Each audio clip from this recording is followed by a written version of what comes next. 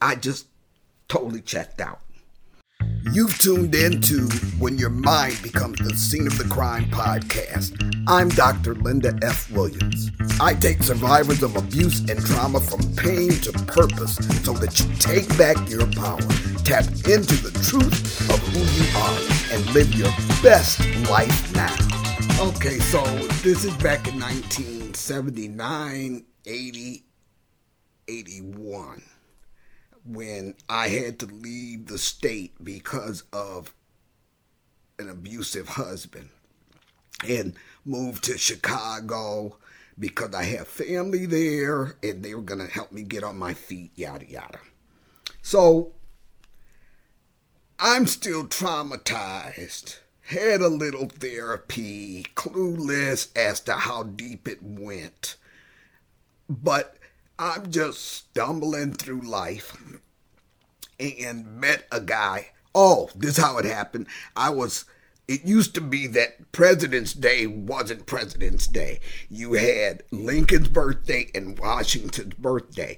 And whatever day of the week that fell on as a federal employee, we would have that off. So we would have like 2 days off during that time. I don't know if they're a week apart or whatever. And I didn't have anything to do, so I decided I would go into work anyway. Can't get away with that nowadays, but I was just going to go to work. I wasn't even getting overtime for it or anything, but I just needed to just get out of my grandmother's house for a while. So, phone rings, and it's this real estate agent on the phone, and I don't know, we talked for a minute. I answered his questions. He must have asked me out, and being a dummy, not realizing I was in no shape for this kind of stuff, said, okay. Long story made shorter, I wind up living with this guy. Now, I should have known up front that there was a major problem here because it just something wasn't quite right about him. And when I walked into his flat, now his family owned this flat on the west side of Chicago, and it was like a 3-story flat. Imagine the Victorian age. It was an old building. It was kind of run down. It wasn't being kept, and he was at the top floor, and they owned both buildings. His mother lived next door, and so she rented out the first and second floor. So I walk up in there the first time, and it looks like a hurricane hit the place, and he was perfectly fine living in that mess. Well, before I moved in, I went through and just cleaned everything out, swept floors, mopped floors, got rid of the clutter, yada, yada, and then I moved in. I cannot tell you how long I lived with this guy or not. But the way it was, these flats, you had the kitchen in the back of the flat. And there would always be a room off of that, like a bedroom off of that. This was a 2-bedroom, and he and I slept in the front bedroom, but his drunk uncle lived in the back bedroom off the kitchen. And I never saw much of this drunk uncle, okay? I don't remember talking to him 3 times through the whole thing. But one day, he comes in drunk.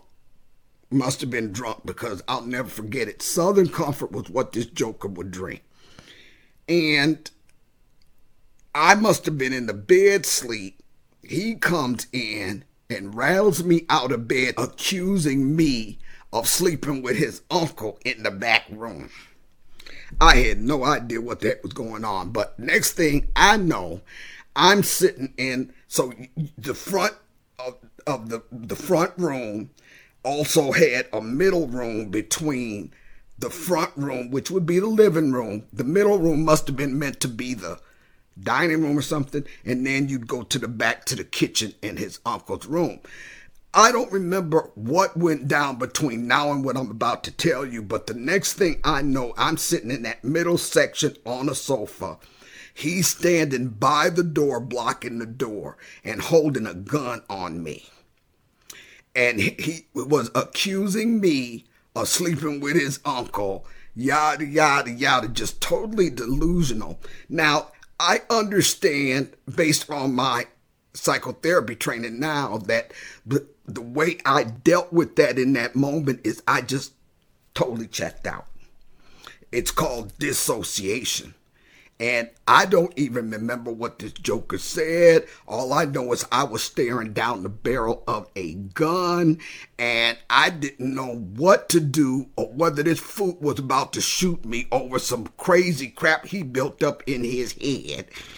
And I sat there, I say now about 30 minutes while he was jibber jabbering, and I don't think I even responded to him because I had to go somewhere in my head where I was not dealing with the fact that I was facing down the barrel of a gun. And I don't know what I said because in that situation, when somebody's delusional and they're holding a weapon on you, you don't know if responding to their questions is going to get your butt shot, excuse my language, about to cuss, or whether not responding is going to get you shot. All I know is I sat there blank for about 30 minutes. Now, in that 30 minutes, I must have been conscious on some level because I decided this is not going to work. I'm leaving this fool.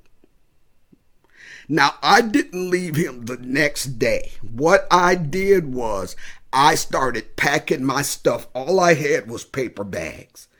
And I would pack my stuff in a paper bag and hide it off in a corner.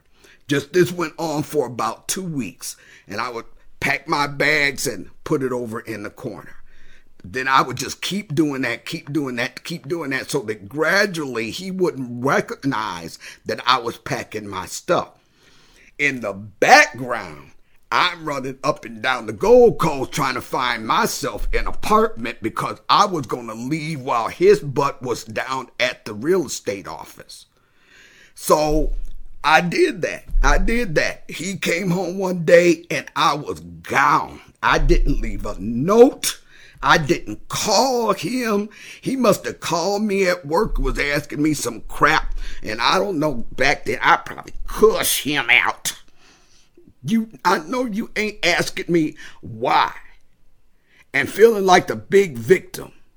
This is not going to work. I'm out of there. And I never let him know where I was. Then this fool had the nerve to call me at work one day talking about, I know your place is a revolving door. Oh my goodness, don't get me started. No, he did not go there with me. I tell you what, I never looked back. Never looked back. Now, the reason I'm telling you this story is because I just saw a story on YouTube about a woman who was shot 14 times. 14 times by her so-called significant other after having 3 kids by this fool, one of which was 5 years old, and all of which were sitting in the van while he's shooting her up. A Milwaukee man is on the run after shooting his girlfriend at least 14 times in front of their children. Not only did this mother survive, she asked to share her story on our Milwaukee Crime Stoppers segment to help catch him. Also, the whole shooting was caught on video, which we are about to show you at the victim's urging. But we want to warn you, it's graphic and heartbreaking. When we showed Nakia Shoemake surveillance video of the day her boyfriend shot her 14 times in front of their 3 children, she was quiet at first, watching intently as he chased her out of her minivan after an argument. He ran her down, shooting her until she falls to the ground. And as she's laying there, he continues to shoot her again and again. But it was when her 12-year-old daughter and 5-year-old son get out of the car to stop their dad from killing their mother that Nakia totally broke down. Re-traumatized, her tears fell, leg shaking uncontrollably. She jumps out the van. She starts running. He shoots her. He stands over her and shoots her. Then he goes, the kids jumping out of the car. Thank God he didn't turn on them. The kids jumping out of the car trying to wave him off. He runs down the alley, turns around and sees she's still moving. And again in front of the kids, he comes back down the alley, stands over her, shooting her. Now, she wanted this story on this crime show on YouTube because she wanted others to help find this guy who got away. Thank God she lived through it. But the interviewer asked her, look, was it a good relationship? Were there any signs? Oh, it was good at first. Now, how long at first was, I have no doggone clue. So then, as the interviewer kept asking questions, she cut down to the core of it. Yeah, he'd been beating me up, and yeah, he had threatened me with a gun, and yeah. Look, ladies, this is the deal. I told you my story because there are a couple of things that if you know of anybody that you suspect is in this kind of situation, they are going to be too ashamed to admit it. They're going to be covering it up, making excuses for him or her or whatever. If you think they're in that situation, you be very careful in how you support them, because if somebody's irrational with a gun, there will be no talking any sense to them. I don't care, male, female, doesn't matter. You're not going to talk any sense to them when they're in that condition. Okay, and you don't want to put them in a position where you're riling him up. So you want to make sure that any support you give them is as they allow you to help. But please understand this. They are going to have to make some plans to get out of that. They are not likely to be able to just up one day and walk out. And that's what happened just before this fool shot this woman for 14 times. She'd been putting up with it for years, quite apparently, because I think she had a 10-year-old kid too. And the minute she was done with his butt, he wants to go off. Okay, well, this is the deal, y'all. It's going to take some planning to get out of a domestic violence situation. I got out of mine by leaving the state. And I did not find out till 30, 40 years later that he was riding around the city. Now, this is not the guy I just told you about. This is the situation that led me to Chicago in the first place. And he was running around with a gun, and thank God he was caught with a 40 ounce of beer open in the car, and the police found the gun under the seat where he tried to throw it and took him in. But he was looking for me. There's no way he could have found me. And he was looking to shoot up people who he felt were going to help me. Now, I didn't find this out until like last year. That's 30, 40 years after the fact. But what I want you to take away from this, it's good to be supportive of people, but please use your head and understand that these people that they may decide to get away from one day are goners. You're not going to talk sense to them. You do not want to put yourself in their path. You do not want her to put herself in their path without having made a game plan for getting away. At the end of this video, I'm going to give you the National Domestic Violence Hotline, because they are experts in helping her to create a game plan in order to be able to make a safe getaway without endangering others in the process. They will have resources for her to get the kind of counseling and therapy she'll need to get in order to be strong enough emotionally to walk away from that. But understand, it's going to take some planning. And don't get irritated. Why are you putting up with this? Yada, yada, yada. Well, see, there's a whole bunch. If they're not telling you they're getting their butt kicked on a weekly basis, there's a whole bunch that went on before they met this fool that they may not be telling you about either. So just be patient. Where you can provide the necessary resources to put them in touch with local resources, do that. Be gentle and understand that it's not necessarily going to be a good thing to just jump out of that. And there are a whole lot of women who have children they have to be concerned about, and who have financial situations they have to be concerned about. And when he's been the breadwinner all this time, do you have any resources to be able to make a clean getaway? Anyway, I could talk on this forever. I'll give you guys a little bit more of my domestic violence situation in another video, but just suffice it to say that it's a process to heal from domestic violence. It's a process to break free from domestic violence. And that process to break free from domestic violence is likely going to have to be holistic.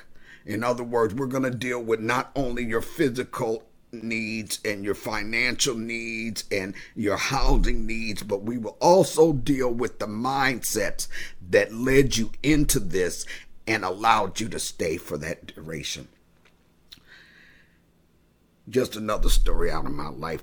I got a bunch of them. You have to read the book, Whose Apple Is It Anyway? I'm going to put it up. Where am I putting it? I'm going to put it up right here. There it is. It's on Audible.